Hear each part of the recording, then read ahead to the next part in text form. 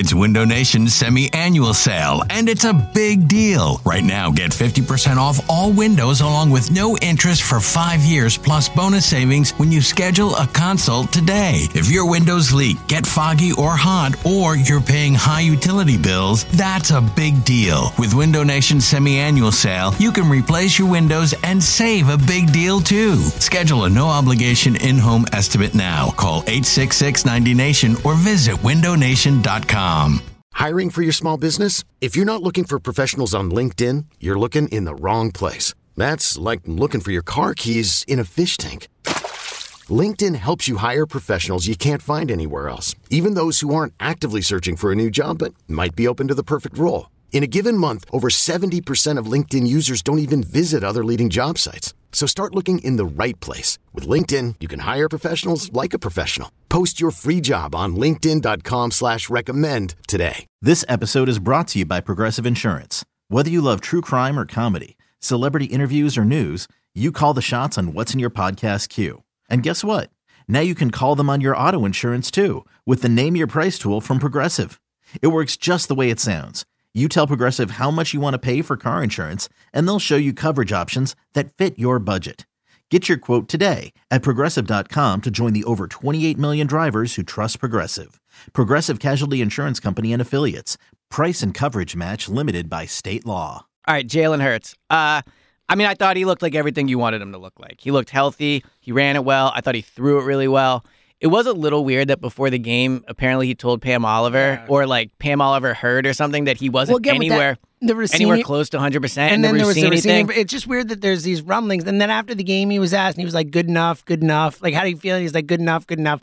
It's like, I wonder if it's a bit at I feel like this point. it is like a cagey thing where they're like trying to like dumb it down. So maybe teams, think about it this way, like with this way Sirianni's been about all this, always this competitive advantage stuff, like even if they think it gets them a 2 or 3% less locked in opponent or whatever, who knows, I don't know. But I mean, he wasn't even on the injury report. He certainly looked fine, Well, and he health-wise, health-wise. I mean, look, I know the MVP votes are in, and Mahomes was awesome this year. So this isn't quite like the and Embiid, one on one leg today. Yeah, too, I know. So, This isn't quite the like Embiid Jokic MVP thing.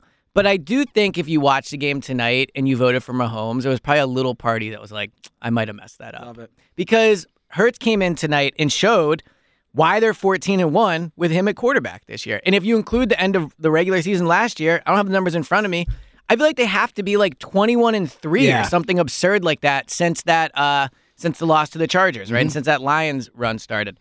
I think what makes him special is lots of things. But I think his nailed it. Yeah, I think his best quality as a quarterback to me is he never puts the ball in harm's way. He just never does it. Like he's a great runner, he's a great thrower. He, creates plays on the run, all that stuff.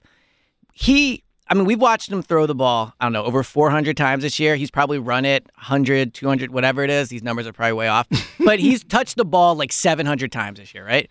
How many plays can you think of where you're like, whoa, that was a really dumb play? Like 5. Yeah, like 15 if you really want to stretch. 10 maybe. He max, never does it. He never does it. And that's why, A, games don't snowball on him, but B, when they're up, teams can't get back into the game because he doesn't make mistakes to put them back into a bad situation. And tonight showed it. He comes out, the ball's never in harm's way other than that fumble when the game's pretty much over. But he's smart with the ball. He never throws it into double coverage. He makes throws when they're there. I just think and it really is a contrast from Carson in 2020, because what Carson did in 2020 was basically throw the game away multiple times a game every week. And the whole team then like kind of fed off of that and like being reckless with the ball. I think when Hurts is under center, there's a calming sense with the team of like, okay, he's just running the team in a mature way. Like the ball goes here, the ball goes there. He never looks like out of control, like he doesn't know what he's doing. Like he always looks calm. And I think it's such an important quality in a quarterback. Yeah, and I think it extends also to just his demeanor and the way he goes about his business and the fact that he always seems in control. And like we talked about, he's the most composed together 24-year-old we've ever seen in our lives. Like that translates. Like it goes back to the, and I'm sure people saw I tweeted, I rewatched Super Bowl 52 last night. Send me a text message of the. Yeah. So I was like, I had to do it. Had to do it. And every time you watch it, you think about that last drive when Foles comes out and starts the drive by looking at everyone in the huddle and going, first of all, I love you guys. And like just the calm that guy, that's the thing when you listen to the mic'd up, that when you actually watch the mic'd up version, that 40 minutes, amazing, obviously, too. The mic'd up, like my biggest takeaway when I watched it the first time and every time since has been just how calm and cool Nick Foles was that entire game. That's just Jalen-esque. Exactly. And that's a demeanor, that's a leadership, that's a person thing. And it goes to the stuff we always talk about that makes him so special, the off the field stuff that really matters at that position. So I'm right there with you. And again, I think, like I talked about, I think the underrated thing of him being off the field was the leadership, calmness, all the stuff you get from him that isn't just the runs, the throws, the whatever. I thought he looked great. He looked like everything you wanted him to look like. Yeah, 100%. What about rest of the offense? Obviously, the running game was I thought dynamic. Miles was awesome. Miles was great. Yeah. Kenneth Gainwell, the game really of his good, life. yeah. He wasn't, there were a lot of big goals, but he was also really good and held on to the ball with some Kenny big Gainwell hits. might be the best player on the Giants. Dude, he had 100. Yes. What did you think of how the offense performed as well? Devontae, some great plays. Obviously, AJ, a quiet night. Dallas Goedert was phenomenal Goddard was as we unbelievable. expected. What did you think of the rest of the offense? Lane, how he looked, all that? I mean, I thought they all looked awesome. Yeah. I don't want to give the generic It's answer like 38-7. Yeah, I don't know what to say. Everything's awesome. Yeah. Richie asked me in the postgame, what can they improve on for next week? And I'm like, I don't know. Hope they play the Giants again. Yeah, or I don't know, shut them out, I guess. Yeah, only give up 0 points. But score 50. I mean, the best thing you could say about Lane is I barely noticed him other than that time he sprint down the field. Yeah. He looked good.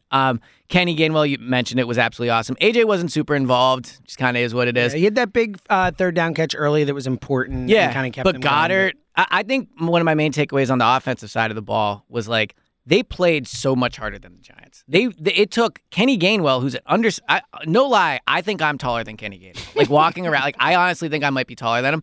It took 4 Giants to bring him down. And keep in mind, this was happening when they were up 28-0. To what you had said about this whole idea that the Giants' vibes were going to win, the Eagles were the more physical team tonight. And Goddard personified that too on, I think it was his second catch of the game, where he catches it and he just one-handed runs. I don't want to say punches, but essentially just pushes the guy. Yep. So I thought they were all awesome. But yeah, on the offensive side of the ball, and it was on defense too, they just wanted it. The Giants were shook by the moment. If you're someone that thinks Brock Purdy wouldn't be ready for a stage like this, tonight was a good example of how this team is capable of just swarming a quarterback and an offense and just making it impossible for them to. One in that building, you were down there, you could hear it on crazy. TV. Pre-game was crazy. It was nuts. You could hear it on TV. It was super loud. Everyone was into it. When they get up early, Brock Purdy, and we'll see if it's them. We were talking about this on the way in. How there's honestly maybe few things more fun as a sports fan than having your team win this weekend on Saturday and being able to watch on Sunday to see who you're going to play and watch that game just with the we're playing the winner. It's so much fun. But we'll see what it is. But if it is Purdy, I know he's been really good, and it's amazing how somebody's still a 7th-round rookie who has yet to play a road playoff game. Yeah, I agree. And he would be doing it in the NFC Championship game at the Niners. Link. I think that's why at the end of the day I'll take the Niners. I get that they're a better coach Eagles, team. You mean?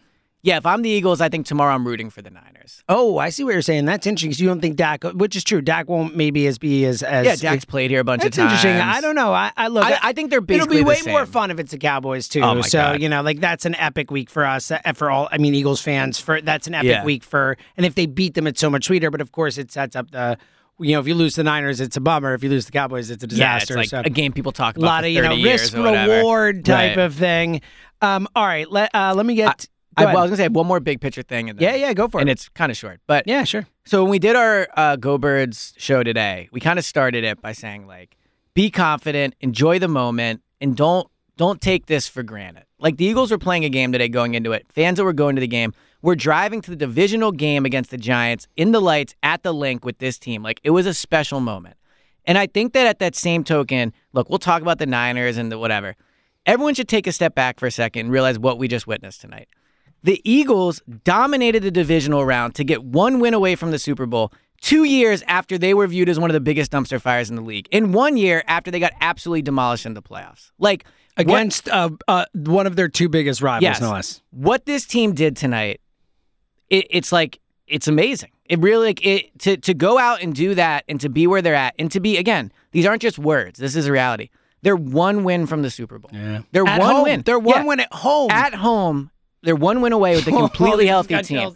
I mean, it's like, I think they've been so good this year that I think sometimes we kind of say these things and it's almost like you're taking them for granted, or you're like, oh, it's like assumed, right? Like even today, I thought they were going to beat the Giants. Let's not overlook the fact that they had the most impressive performance of any team in the playoffs so far this postseason, right? Yep. And they did it after, me included, not this week, but prior to it, saying like they weren't playing their best football, blah, blah, blah. They came out and they were unbelievable. Not me.